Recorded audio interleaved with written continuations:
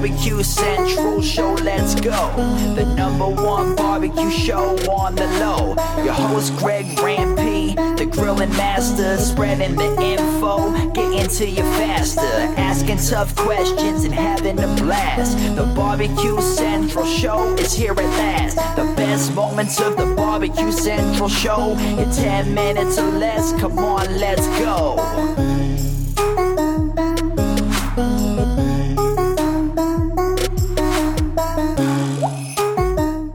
Greetings, everyone. Welcome to the best moments of the Barbecue Central Show in 10 minutes or less.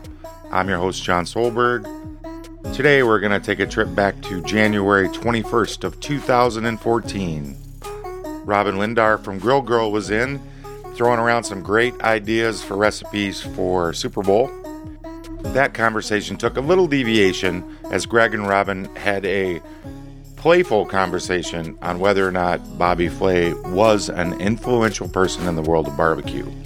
We're going to hear that in just a minute, but first, let's check in with Dave Bouska, his thoughts on horse meat, as I continue to search for the genesis of the horse meat conversation. My friend David Bouska, Butcher BBQ. Dave, Happy New Year, buddy. How are you? Hey, thanks, Greg. Glad to be back. I'm always happy to have you. Appreciate you making the time, Dave. You know, a few different things I want to chat with you about tonight. So let's start with the topic I have been desperately trying to work in with you these past few times, but for whatever reason, time-wise, just hasn't been able to work out. But a topic perhaps no one even wants to consider or hear about, but I think it's high time we open up some dialogue here on this show, namely horse meat. And I'm sure just the mere mention of it sounds wrong to the vast majority of us in a general sense. And as someone who is, you know, like yourself, in the meat business, how does the term horse meat strike you right off the cuff? Well, it doesn't matter to me one way or the other. Horse meat to me is no different than any other meat. Lamb, goat, rabbit, beef, veal. Horse meat's horse meat. Have you partaken in a horse meat consumption? No, I've never ate any. Can't say I have. At one of the annual meetings we had with the Oklahoma and Texas Meat Processors Association, I sat on the board for that. We had a meeting where we met with a guy out of Russia that they were large in making sausages with it. I learned a lot about how the attributes of it and some good things you can do with it, but I can't say I've ever had the delicacy of it. Dave, do you think that there is, and we're talking in a general public way at this point, obviously, but do you think that there's an aversion or a step back when you mention horse because it seems to be more of a domesticated animal like a dog or a cat versus something more traditional like, as you mentioned, a cow or a pig or a chicken or a goat? Well, it's only that way here in the United States. My wife and I was actually talking about it a little earlier, and she had a good point. She said, you know, you can talk to any ag student out there right now that shows beef or shows anything like that, and they know that the goal of them, their beef is going to get slaughtered. But as they raise them, they pamper them, they take care of them. It's a 2 and 3 time a day nurturing of these show animals, and they become pets to them too. No, they don't want to slaughter them. They don't want to take them to the market, for lack of better words, but that's the goal. That's what they're doing it for. That breed is raised for that purpose. And if we had horses the same way, that would be instilled in us. Now, my wife and I, we raise miniature horses, so we have horses. We've got 11, 12 horses here on the place. And as a horse grower, raiser, breeder, my wife shows them. I'm going to tell you, she's been the last couple of years, she's been the president of their local association. And having an outlet as a horse kill was a good thing for the horse growers associations. That gave them an outlet. A lot of people wouldn't think of us as being that way, but the reason so is if you have a horse that is bad, if it's not in conformation right, or it has a disease, you have nothing to do with it other than shooting it yourself and taking it to a ditch. You need to have an outlet for everything. We have outlets for dogs. We have outlets for the beef, the goats. We don't have anything for horses. So what happens is they raise up. The diseases continue to grow in the bloodlines. The bad, or you, for lack of a better word, you put them out to pasture, and eventually you'll sell them as a pet. But someone always wants to breed that animal, even if it's a 20-year-old mare or something like that. They always end up getting bred. So it continues and it passes on. So having an outlet like a slaughtering ability would help with that. I'm just showing a 2 cuts of horse meat. Believe it or not, when the newsletter went out earlier today, there's a guy over in England who said, hey, oddly enough, we just did a demo with horse meat, and he sent me a picture of what it looked like uncooked, and then he also sent me a picture of what it looked like after the fact. And it does look a little different to the eye than what most people are used to seeing when it comes to traditional beef. But the end product looked, fairly desirable. This particular guy said it actually had a little bit of a gamey taste. And again, he would prefer a steak over a horse meat sirloin or a cow sirloin or whatever over a horse meat sirloin. But by and large, as you kind of pointed out there up at the top, Dave, we're probably the only country that thinks like this. And evidently in Italy, this is something that you could possibly find on any restaurant menu. They cook with it quite often. If you're making meatball or some other type of where you just need meat, a horse is something that you're going to find in there. So the long-winded question is this. Do you think that there would be a viable market for horse meat here in this country? Okay, back a year or so ago, the government passed the USDA, or allowed the USDA to start inspecting again. In 2007, the USDA, the funding was pulled out from underneath the USDA to inspect meat plants. The last one closed about a year later. They would have to pay for all of that themselves. Last year, they passed the ruling to where they were going to allow inspections for meat slaughter. Right now, there was only 3 plants that has applied for meat inspections: New Mexico, I believe one in Missouri, and one in Iowa. And what they ended up doing was they had applied, they were given the license to do it, but no inspection had actually started. These plants were, the owners of these plants was watching the United States. The only outlet we had for these horses was we sent them to Mexico or Canada. It's illegal to process them there. They were seeing these thousands of animals to go there. They just wanted their part of the pie. That's what it boils down to. Give me the cut of that. Let's keep the jobs here. Let's keep everything moving this direction. The consumption of meat, of horse meat in the U.S. wasn't legal. The processing was for shipment to these other countries. That's what it was.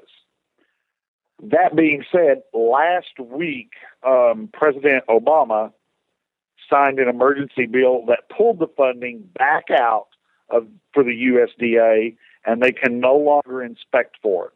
If a plant wishes to proceed, they have to relinquish any rights for any inspection and pay for it themselves, which no meat plant can actually pay for it for themselves because of the total cost.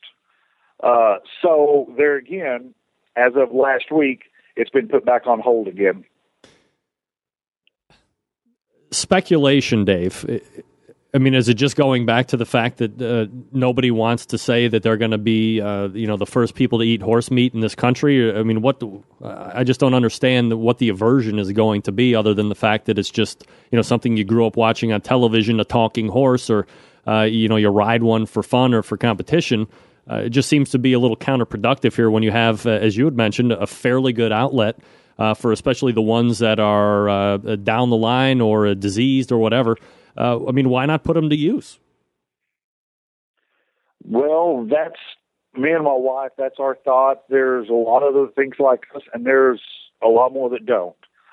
They're pets. They're not for that. There's a lot of pros and cons.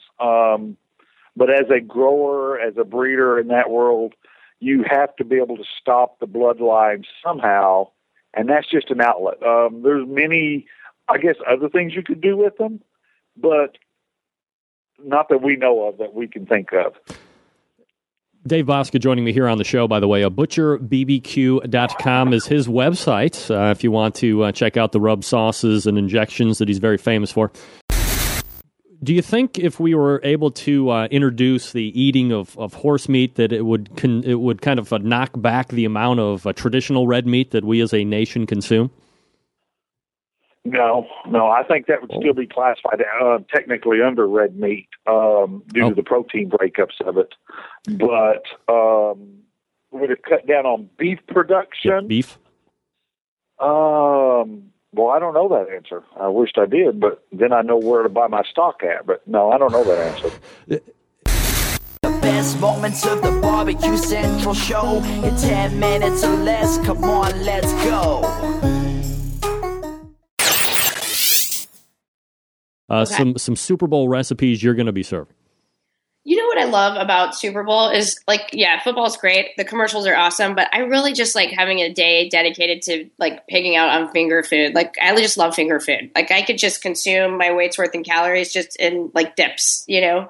So I did a top 5 list on my site, and first and foremost, let's start with jalapeno poppers. This is, like, my ultimate favorite thing to make. And I've got 2 versions here. I've got kind of the push the easy button version, which is a prosciutto Havarti jalapeno popper. So essentially you wrap Havarti or whatever cheese you want to use with prosciutto, stuff it in the jalapeno and grill it, which is excellent. And then I also have the more traditional, like, jalapeno popper that's stuffed with cream cheese and wrapped in bacon. And this one's more work because you have to kind of, you know, wrap the bacon around the jalapeno and then suspend it in the oven, you know, so the cream cheese doesn't fall out. And I actually even grilled this one because it's just harder to do on, I do the second one in the oven because usually the bacon just makes the grill more likely to flare up. So, but those are my 2 top jalapeno popper recipes. Wings are a must-have at a Super Bowl party, and I'm actually, like, completely obsessed with chicken wings. That's, like, my comfort food. When some people might crave, you know, a cheeseburger or whatever, and I'm always craving wings and beer. So actually last year, right before Super Bowl, I came up with this recipe, and it was a really big hit. And what's cool about it is you have this dipping sauce on the side that's really great to make for dipping, but also for leftovers. So it's I call them West Indies wings because it's based on a habanero hot sauce base, you know, like a Barbados style, which is habanero, which is super hot. But you pair this with coconut milk, ginger, and curry, and it just makes for a really kick-ass wing. You just have to try it. And if you know, for those of you that can't really handle a lot of heat, you can always decrease the amount of hot pepper. And then there's kind of my ultimate kind of what I'm known for on my blog with my friends, which is smoked fish dip. And I just did a revision of this recipe because traditionally in South Florida, it used to be made with smoked marlin, which is extremely hard to find. And so anyway, smoked tuna or whatever smoked kind of fish you want to make, but you pair it with cream cheese, mayo, jalapenos again, Old Bay, and lime juice and lime zest, and it's to die for. And then also, this is a new recipe that's been pretty popular. Bacon jalapeno deviled eggs. Now that I'm reading these out, you can tell I really like heat, right? Like jalapeno. So this is bacon with jalapeno on top of a deviled egg. So this is truly tasty. And my husband is super weird about eggs, and he ate these like crazy. So I think that's kind of like my temperature test. If he eats something and he says he doesn't like it and he goes back for seconds, then it's pretty good. What's the aversion to eggs?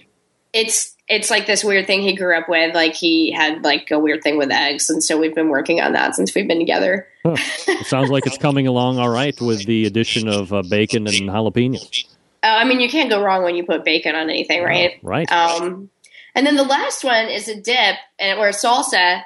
And what's great about this is it's really versatile to reuse for leftovers. So it's a grilled pineapple, black bean, red onion, cilantro, coconut dip, and or salsa, I should say. And it's pretty healthy, because it's black beans, you get fiber. Grilled pineapple is awesome because when you throw it on the grill, it gets even sweeter.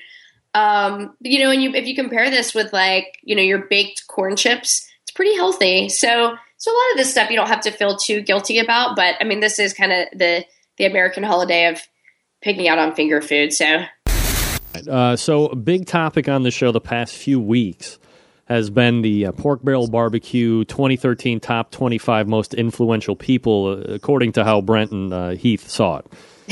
Yeah. So I had forwarded that to you, and you had some thoughts about certain things, and I just wanted to see, maybe who you thought should or should not have been on that list. Well, who I thought was missing was Dr. Barbecue. Where was he? Agreed. I don't know. Get that free stuff out of here. He went up a chicken's ass to get a hot egg sandwich, I think. But I feel like he truly should be on this list. course. And I think there's some great people on this list that definitely deserve to be on here. And I think the larger question here, Greg, is, at least to me, they're talking about influential people in barbecue. And then you see Bobby Flay, number 2. And I know that you and I don't agree on this, but I do not think he needs to be on this list. You're wrong. You're absolutely 100% wrong. And here's why. I don't think anybody for the last even 5 years has done anything more influential and we're talking about the masses here. Influence means over a large group of people, and certainly Dr. Barbecue is influential and, a lot of these people on this list. But if we're talking about grand scale, mass reach, nobody in grilling or barbecue has done it any better or bigger than Bobby Flay, to include cookbooks, to include cooking products, to include TV shows.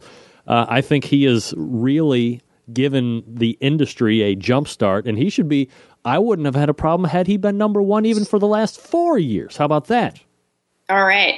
But let's just talk about the term barbecue. I don't think he falls into this term. I think he's one of those Food Network guys that's brought a lot of attention to grilling and cooking over live fire. I'll give you that. But I don't think he belongs in this list with these people. First of all, I think barbecue is about community, and I think Bobby Flay is all about himself. And I think that's one of the biggest reasons he should not be on this list. Robyn, you don't know Bobby Flay. How would you even say that he's out for himself? What does that even mean? You don't know him. I have met him. Actually, I wanted to show you so you didn't think I was just poo-pooing him. I met him about 4 or 5 years ago. I had just started Grill Girl. I stood in line a long time to have my book signed by him. And I have to tell you, I wasn't that impressed. He was kind of an ass. But I'm not saying these things about him not being on this list because he was an asshole. I'm saying that because I think he just doesn't fit in on this list. I think he's done a lot for bringing visibility to grilling, but do I think he should be on a list about barbecue influential people? Definitely not. Now, you would, of course, know, I'm going to stop the clock on this. We're going to have this out. You would, of course, know that if you are friends with Meathead, that grilling falls directly underneath, or it's an all-encompassing term. Barbecue is grilling, or grilling falls under the term. So he does fit into this particular community. Also, are you mad because he was also signing maybe 300 other books before he got to yours, and perhaps he's a little tired and you thought he was just being an asshole, as you put it? I mean, come on, be honest. No, honestly, I just don't think he should be on this list. I think he's influential in a Food Network kind of way, but I don't think he's influential in the greater barbecue community kind of way. And to me, and my focus is more on grilling than it is barbecue, don't get me wrong. But to me, I see the barbecue community as an embracing community where we all help each other out, and I don't see him being part of that community. Who would you rather see be replaced Bobby Flay at number 2? At number 2, I would say John Marcus should be there because he's brought people truly into understanding the sport of competition barbecue and the people that are really, the real people that are doing this stuff every weekend. Many of which who are your average backyard barbecuers that decide to take it to the next level. Do you think the groups of people that Pork Barrel put in, like judges and competitor and backyarder, you think that's kind of a cop-out? That's kind of weak sauce, right?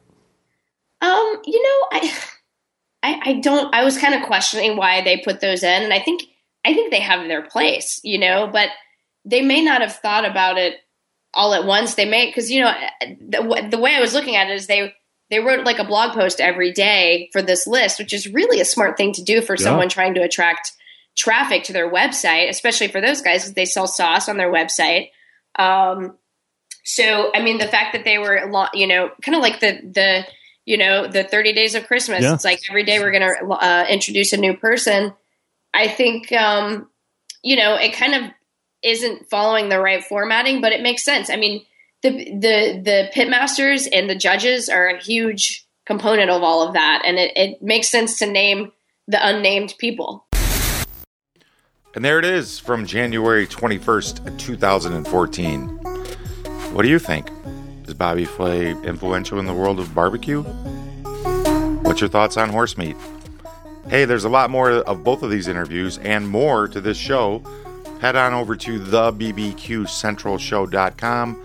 Click on the archive button. Search Dave Bouska. Search Robyn Lindars. Search anything you want to search to find out if there's an episode on it. It'll get you right there real fast. While you're there, hit the subscribe button. Subscribe to the Barbecue Central Show via podcast. Never miss an episode of that or this show again.